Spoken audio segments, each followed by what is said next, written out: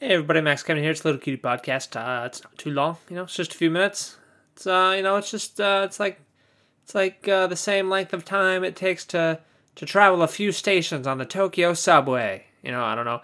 Maybe you guys probably never rode the Tokyo subway. I've ridden pretty much all of them. All the lines, been to all the stations. At least didn't get off, but passing through, just passing through.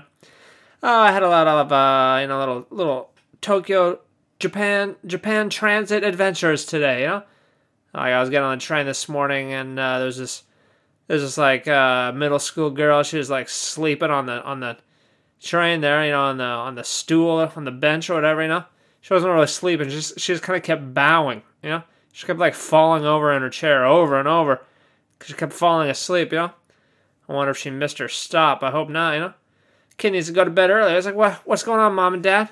Why is your kid staying up all night? Why is your kid so tired they can't stay awake on the train?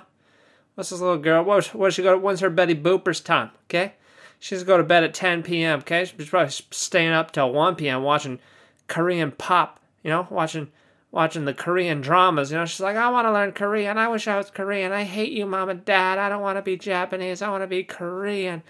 I don't know. Maybe she was studying for a test. Either way, she was pretty sleepy. And then of course we had the old businessman. We had a couple of those today. A couple of old businessmen that were sneezing and not covering their mouth. That's good. That's great. One of them was on the escalator. He was just standing on the escalator and decided to sneeze, not cover his mouth. But I was wearing a mask. A lot of people over here wear the surgical masks. I was wearing one too.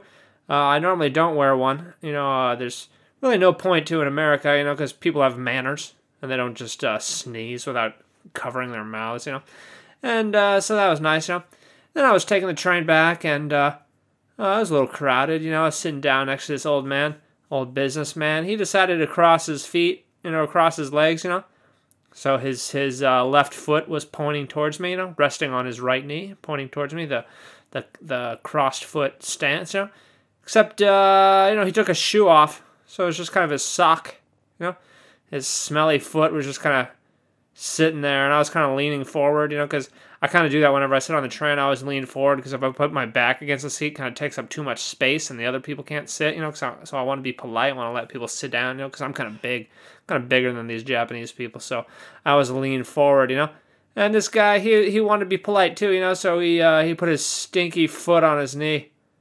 I don't know, maybe he had a tough day, he want to take that shoe off, but come on, man, what are you guys doing now? What are the manners? You guys get some manners, alright?